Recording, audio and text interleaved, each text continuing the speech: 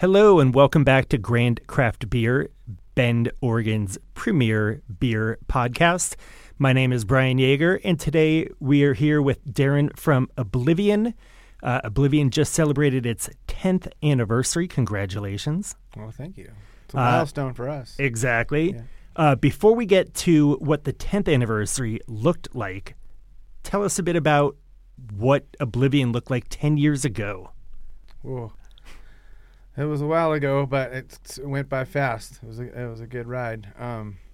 We started out in 2013. The beginning of the boom, as it were. Yeah. We were the 13th brewery in Central Oregon. I have a history of brewing and just being a chemistry background in college and moving up here, kind of just moved up here in 94, 95. And tell us a bit about some of the other breweries. I believe, were they all in California? Slow Brew. So Central California coast. Firestone Walker. Worked for a little bit at Anderson Valley. Is Slow Brew not its own separate thing? I know they bought Cali Squeeze, the orange wheat beer. I'm not sure about that. I think they're called like Big Time Brewing. Oh, interesting. After that, but I think they're still a franchiser or something off of Firestone Walker. I used to go to Slow for concerts. I mean, obviously for beer too, but yeah. I mean, I just happened to have been 21 at that time, living around there and loved going there. Always had good shows, good young crowd, hip crowd. When I was in college, I just had the opportunity to step in and start brewing there. I did some bottling, Garden Alley Amber, Brick House Pale, Cole Porter. Those were all my recipes, the first Slow Brew bottles that came out. And what was the impetus for moving from San Luis Obispo to Bend and maybe other points in between? Well, I've traveled north, was in Southern Oregon for a little bit, and I would come up here to snowboard. And, of course, to drink. The first time I had the 1991 Jubal Ale at Deschutes, I was up here right on snowboarding, and I was just like, wow, this is great. This town has a lot of opportunity. It is amazing to think that without Bachelor, Bend might have a brewery population of like 2. But obviously with it, that's how we get to close to 30. There was no lines at the mountain.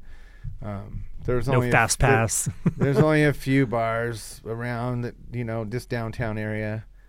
I think like the M&J and the D&D and Deschutes Brewery, of course. But well, one of them, I remember when, and again, I don't want to jump ahead in our conversation, but we are looking at the early years of Oblivion. You had a tasting room, a tap room, right on Galveston. It happens to be where that was, Sun River Brewing's West Side Pub is. Yeah. That was about, I think, maybe 2016, 15, 16, something like that. But it was a great après-ski destination. Were you ever brewing there, or were you always brewing at your Brewers always District? At the same facility. Yeah. It was an unfortunate thing where I just had a operating agreement with the people that were running the restaurant. Mm-hmm. And obviously the restaurant was struggling, and it was good for me because it increased my production a lot to have a outlet like that. But yeah, the kitchen, the restaurant couldn't put it together, and a lot of people thought that after that Oblivion wasn't going to be around anymore, but that it had gone into Oblivion, as it were. Yeah. Where did the name come from, by the way? I've never asked you this, but I've wondered. It's from being up at Cultus Lake, and we were just by the campfire talking, because I was trying to come up with names to start a brewery, and we were essentially drinking ourselves into Oblivion. There you go. And I was still brewing. I had a nice setup at home, and so I was always bringing kegs of beer up there and camping and stuff, and that's where the name kind of came from. And are any of those homebrew recipes that you used to do, again, just for yourself, for friends, which of those are still part of Oblivion's lineup? Like what and what are your best-selling beers at the moment? Well, the Polar Star Pale was one of my first pale ales that I did outside of my garage that I was brewing in. You know, I was just keeping sharp. You know, practicing, just experimenting still, because I knew eventually I'd have my own brewery. I've made some adjustments to all the recipes, of course, and fine-tuned them. I feel like Oblivion Blonde might be the one that I see out the most. That's is that your best seller? seller? Okay, yeah, it is. Wondered, figured. It was the first beer that we canned, and yeah, it was funny because my partners were like, "We need to make a blonde," and I was like, I don't really care for that style of beer, but so I made one, and then it turned into our best seller. So. Well, I mean, if you think ironic. About it, like we were talking about Slow and Firestone Walker, it's not branded as a Firestone beer, but their far and away bestseller is their 805 Blonde Ale. Yeah. So even though we are in the IPA era, I think that just is proof positive that there's a lot of people who want a really clean, crisp, light beer. Yeah. So it must be great to be the one making the one that so many people are reaching for. It is. It's our top seller on draft too, and we've been doing some contract brewing with that beer, actually, some bigger volumes, so we can do the packaging more and actually not tie up our tanks, you know, with our best producer beer. And you brought in a 4-pack of your new ISA, your new India Session Ale. Yeah, that's called the Cultist Sunset, and that's my first 16-ounce canning. That's what I was going to ask. Right. Yeah. So are you moving from 12-ounce 6-packs into 4 packs of 16-ounce beers, or will you have both? Well, it's a good question. I think the tall cans kind of have more of a presence. The 4-packs. They do. Yeah. Certainly. Yeah. So, and I'm old school. I still like being able to drink a mere 12 ounces. And if I want a second, I'm much more prone to reach for 2 at home. If they're 12-ounce cans, I rarely, and this is just me, I rarely will drink 2 full pints at home. I think you'll see our 10-year anniversary IPA in the tall cans coming out pretty soon. Now, speaking of IPAs, here we are, the tail end of August. This will be early September by the time this reaches the air or whatever podcasts, you know, whatever element they're said to be in. Are you making a freshie? Do you have a fresh hop beer in the works? I am. Yeah, that'll be brewed next week. All right. Yeah. What hop are you using, and where is it, and where are they grown? That's going to be a Citra and Cascade hops, and that's going to be. We're picking those up on Monday from Willamette Valley Hops. Excellent. Is that like one of your favorite brew days? Well, one of your, no, or is it hated the because hops came a little late? The Citras came a little late this year, and the Cascades, I guess. But no, I think I'm gonna do just like a pale ale, fresh hop pale with those 2 hops. Now, also, I know there's something really big that we're about to get to, but because we're talking about that beer and that season, I hope that this hits before September 9th. Excellent, because that is the day that we're doing the Radler Fest in the Brewers District. Yeah. 5 breweries, obviously, Oblivion, and then as well as your neighbors, Van Henyen, Bridge 99, Craft, and 10 Barrels East Side. Have you given much thought to the Radler that you were going to prepare for that's going to be, that day? Of course, my blonde. Excellent. And then I'm doing a blend of organic grapefruit and lemon juices. Cannot go wrong. Citrus is probably always be the about winner. 3.2%. It's where I'm going to be working on that beginning of next week as well. So here I am, the same guy who said I rarely will drink 2 pint cans at home, but I cannot wait to tackle the trail and hit all 5, because 5 pints of 3.2% beer. Yeah. And that's going to be, I'm pre-blending that one so that I'm not just mixing little batching. Okay. It's going to already be I'm still calculating some stuff right now, but excellent. It's going to be, I'm pretty excited about it. Well, That is a one-day event. Let's talk about your bigger news going on. Why I wanted to invite you in. This past weekend, you celebrated your decade in business, your 10th anniversary, and you had a big tap takeover at Rivers Place. Yeah. But right, I don't know, near there, but certainly out on the east side, what is going on with Oblivion? I know some people have heard about this. I don't think it's really broken. What's going on as far as a new east side presence for you? Oh yeah, we're in the process of merging with a restaurant already established out south of town, southeast. And are we saying the name of it, or are we just referring it to, what's Sure. the name going to be? It's going to be the Oblivion Pour House. All right. Which is the Pour House Grill. We'll be merging with them. It's already in transition. We'll soon to have 10 beers on tap there probably by the end of the year. So you're moving from the Brewers District to the Farm District. Well, we'll still be operating our Of course. our Good. tasting room will still operate Fridays and Saturdays. So people on the north end of Bend could go right to the production brewery with the tap room, and residents and anyone else That's is welcome just to come limited to the hours. south end. Like 3 to 7. Maybe Saturday will be noon to 7. We haven't decided. We'll see. Going into winter, I mean, things slow down and stuff like that. It'll be a good way to transition, sort of build that audience. How many beers will Oblivion have on tap at the Oblivion Pour House? My goal is to have 10. And do you already have 10? There's 7 on right now.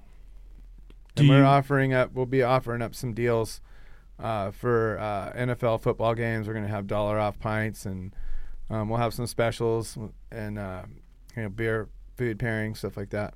And again, so thinking about this, it's early September. Do you have a firm date set for the grand opening, or is it going to be hopefully by the end of September or definitely by the middle of October? I think middle to end of October we should have everything in place. We're just doing a little remodeling. We're working, streamlining the draft systems a little better, kind of just tightening things up a little.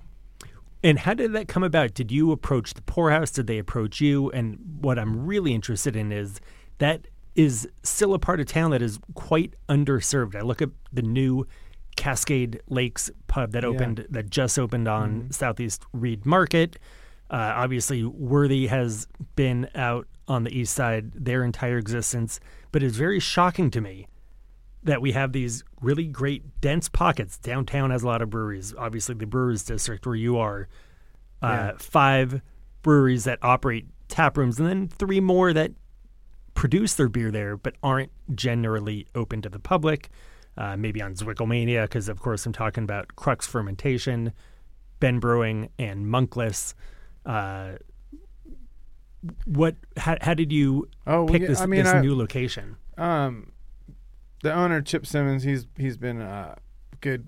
He's always carried our beers, and it's just kind of evolved. We've always talked about it and throwing ideas around, and it's finally came about. And I think that location and that side of town, southeast, there's no brew pubs in that area. Amazing. And it's growing. The population and the people a lot of people are moving into that area. I think I've heard that's the fastest growing part of town at that. It could be.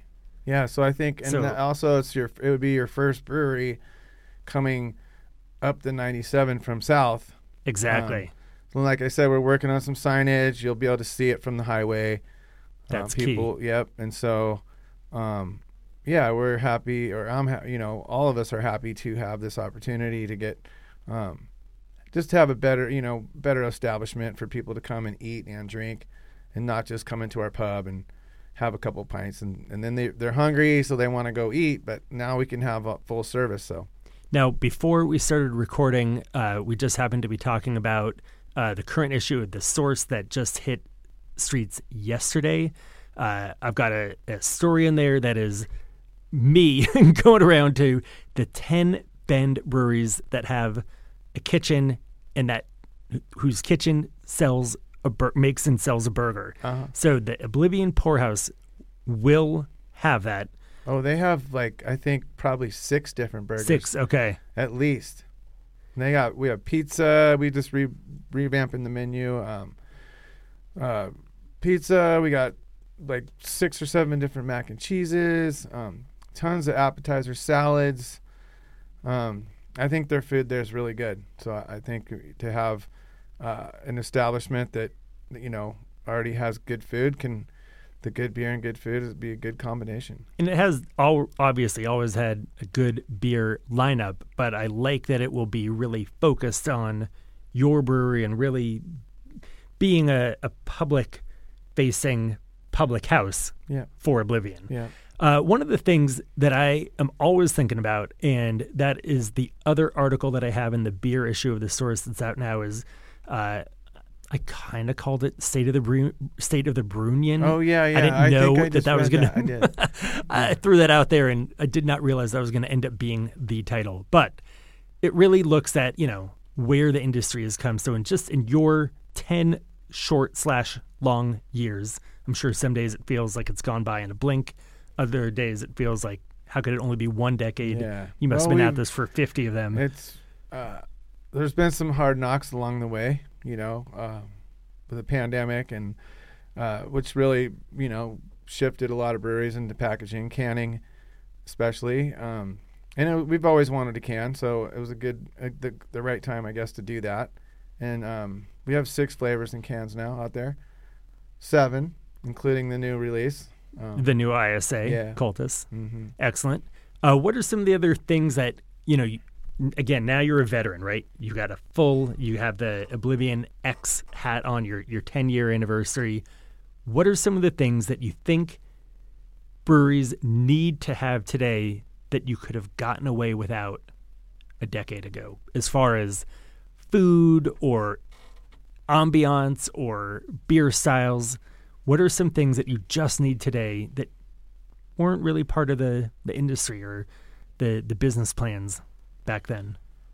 Well, I think that the first thing is to have a consistent product that customers are familiar with, that when they buy your 6-pack or you get a pint, you know what you're getting. It's not going to be a fluctuating product where you're like, oh, that doesn't taste like the last one I had, or something like that. It's because there's so much competition that, when people start liking something and then it changes, they kind of veer away from that. There's a lot of choices out there. So. Yeah, and it's odd because there are many breweries that actually have the opposite model. It's every week we're going to put out a new 4-pack of a double dry hop hazy, right, or something of that nature. Yeah, and they almost no one ever tries the same beer twice from those breweries. Right. Yeah. There is no consistency if you can't find it again. Yeah, we got some one-offs that happen once in a while, but they rarely will leave the tasting room, or just some special accounts. Is that fun for you? Is that like a fun? Yeah, I enjoy creating new beers. Okay. And the one thing for us is we're still independent, truly independent in distribution wise. We don't have to take that, the markup that the distributors, right. It cuts into our margins, our profit margins. Not everyone knows this, but when you go to a beer store, whether it's a convenience store, supermarket, something like Broken Top, the price that you're paying as the customer includes that generally 30% markup that the distributor gets. Yeah. Is there anywhere where you do work with a distributor, or are you self-distributed? We have. Everywhere? We've had distribution in Portland and in Southern Oregon. And are you outside of Oregon at all? Are you in Washington? No, we were in Washington pre-pandemic. Got it. We were breaking into Washington. It was doing pretty well for us. Before pandemic, we were selling more beer in Portland than combined in the whole entire state. I feel like almost every Ben brewery that does distribute to Portland, which is most of them, either through a distributor or self-distribution, has said that. And that makes sense. They have the population. Yeah. What is Oblivion's end of 2023 barrel production looking like? Or if you don't know what that will be, what were you at the end of 22? We're about 100 to 100. It depends. It fluctuates, but we're about 100 to 140 barrels a month right now. So we could possibly hit 1,800 barrels, maybe 2,000. And I would imagine you're hoping, if not expecting, that the Oblivion Pour House will bring that to closer to 200. It could possibly increase production by, a good third or more. Yeah. Yeah. The key is just... And because we deliver directly, mm-hmm. and you get, I think that we're putting out, a fresher product. It's not, that it's going directly from our brew pub right to, or from the brewery to the, to the clients and restaurants. And do you happen to live closer to the upcoming Oblivion Pour House or actually near your I'm kind of in the middle. In the middle? Yeah, I'm a little closer to the Pour House. I'm out east, kind of by the dumps and stuff. Do you ever find yourself either through friendship, curiosity, convenience, whatever, like what are some of the other breweries that you hit, and do you go to them for beer or beer and food? I'm over at Van Henyen quite a bit because I can walk there. Right. From your production facility. Yeah, and then I like all their beers, their light beers, or their Kolsch is really good. We have that on at our pub now too. So we're excellent. You say they're light beers. I mean, yeah, they do obviously brew a few IPAs, and I think they made a double.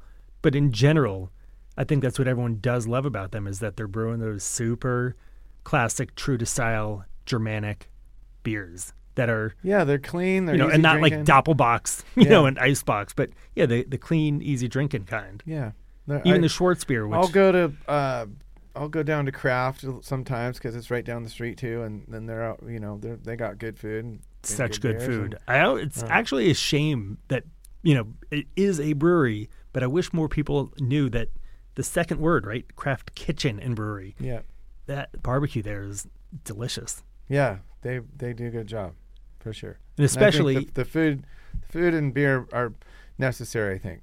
Yeah, right. I mean, Bridge 99 has pizza. They have some food trucks. Yeah. 10 Barrel obviously has the full restaurant, but none of them are really focusing on barbecue like Craft does. Yeah, absolutely. They got some good stuff. Will you have any input on the food menu at the Pour House? Yeah. Like what's your favorite? Pick your favorite. I like pizza a lot. I'm kind of pizza junkie, but I like their mac. It's really good too. They got like a veggie mac, smoked salmon mac, just all kinds. The menu's been revamped and they have really good salads. I always get like you can get like a Caesar salad with the grilled piece of salmon. It's really good. They got lots of appetizers. So absolutely, I'm praying right now that within a year from now, I forget to follow up on doing the burger and beer thing and doing like a pizza and beer one. That would just be very detrimental to me. Like, it would be great for everyone else. They have like wings and ribs and all kinds of stuff. Speaking prime rib. I read this great article in The Source about a pub that has some great wings. That I don't think of Bend as a wing town per se, but you kind of have to know where to go because not all of them are great. Some of them are fantastic. Some of them are not. I know we're supposed to be getting. Did you hear that a year ago? What's the brewery out of Portland? Fire on the Mountain. Had you heard that they announced they were coming Buffalo to Bend? Wild Wings, right? Isn't it right? They kind of partnered up with them or something. Or? I don't know. Oh, maybe. I heard the franchise. I did not realize that it was a partnership with that other chain. May have. Don't quote me on that. Got it. I just had heard. That is why we have to have these discussions to see like what's going on, what's coming out. I have some friends in Portland that they actually work for the Buffalo Wild Wings. Got it. And I'm pretty sure that that's what happened, and then they're gonna branch out. I'm gonna try to reach out and find out. Don't, right, I'm not quoting you. Yeah. No, That's if it just doesn't what I've happen, heard. Darin's not the one. No one's shooting this messenger or the rumor. So what? Let's kind of wrap this up. We've discussed where you came from, some pivots along the way. Obviously, with very external elements, no one could have expected such a detrimental pandemic to really give our industry and every industry such a huge hit. But hoping that was a one-off, hoping that was the one time in our lifetime that we see that. What do you think some of the hurdles are to get to Oblivion's 20th, and where do you think you will be when, obviously, I'm not saying you're not welcome back for another 10 years, of course you are, but when we have you back for the, whatever, 5,000th episode of Grain Craft Beer, and I it's your think it's XX anniversary. Just growth, not growing too fast. Don't overstep your growth, because then you can, if it's not there and you're expecting it, and then you could, financially have some problems there for sure. Well, I'm curious. Like you mentioned, your partners. Oblivion is how many people? How many people? There's three of us. And three owners? I own the majority of it. Yeah. Gotcha. Yeah. But are you also then the sole brewer? Do you have a brew crew? Yeah, I have a couple assistant brewers that help. And then some of my partners, he does most of the sales. He's travels, he's in Portland twice a month. He's in Southern Oregon twice a month. So he's really on the road every week getting stuff done. I know people used to say if you're not growing, you're dying, but I feel like the pandemic really put an interesting spotlight on that idea and what growth itself looks like. I mean, I think it used to be you just had to increase your production. If you were doing 140 barrels this year, you need to be doing 180. You have to be doing 220 the following year. You have to grow. Well, I think with the increasing prices of everything, your grain costs, your hop, all your ingredients costs are up as well. So you have to compensate for that. Right. But also even just having a great new restaurant. That is what growth can be. That's helpful for sure. And maybe there'll be people get to know your pour your houses beer across Oregon in 10 years from now. That would be cool. There we go. Yeah. All right. Well, thank you, Darin, so much for coming in. Great getting to talk to you, and I can't wait to go try that new Cultus ISA.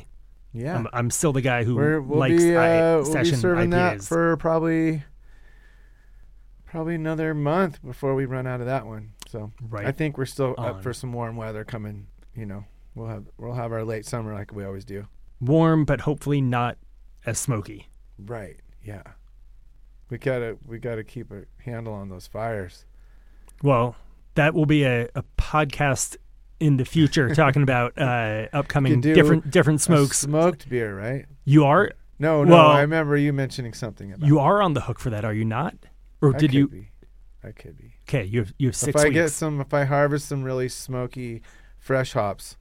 Oh, no, we do not want that. A smoked fresh hop beer. Smoked malt, or people have done other ingredients like smoked peaches. Yeah, I could. Other things. I think smoked honey. That's even. something we could, do a one-off and have it on draft at the pub for sure. All right, you're on the hook. All right, but we'll talk about different smokes on a different podcast. Again, this has been Grain Craft Beer. Darin, thank you so much for coming in, and we will talk to you next time. All right, cheers.